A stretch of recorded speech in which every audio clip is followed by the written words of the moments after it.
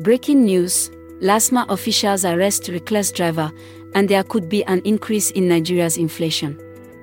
This and more are the latest news developments in Nigeria.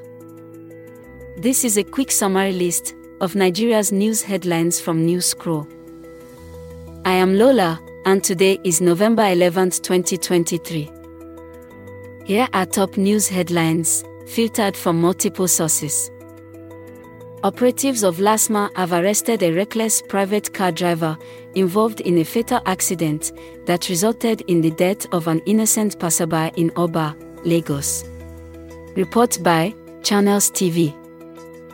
Number 2. Former President Goodluck Jonathan has said that the current trend of off-cycle elections may affect presidential polls in Nigeria. Report by Politics Nigeria. Our final 3 headlines are as reported by Niger News, Legit NG, and Nairametrics. Number 3. Vote buying rocks Bayelsa governorship election amidst heavy security presence.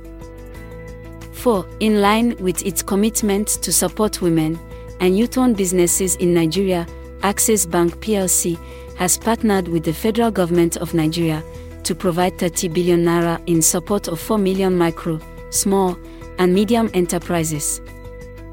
5. Ahead of the release of October 2023 inflation figures on Tuesday, November 14th, by the NBS, analysts at Afrinvest West Africa are forecasting a further hike in Nigeria's headline inflation rate to 27.9% for October 2023.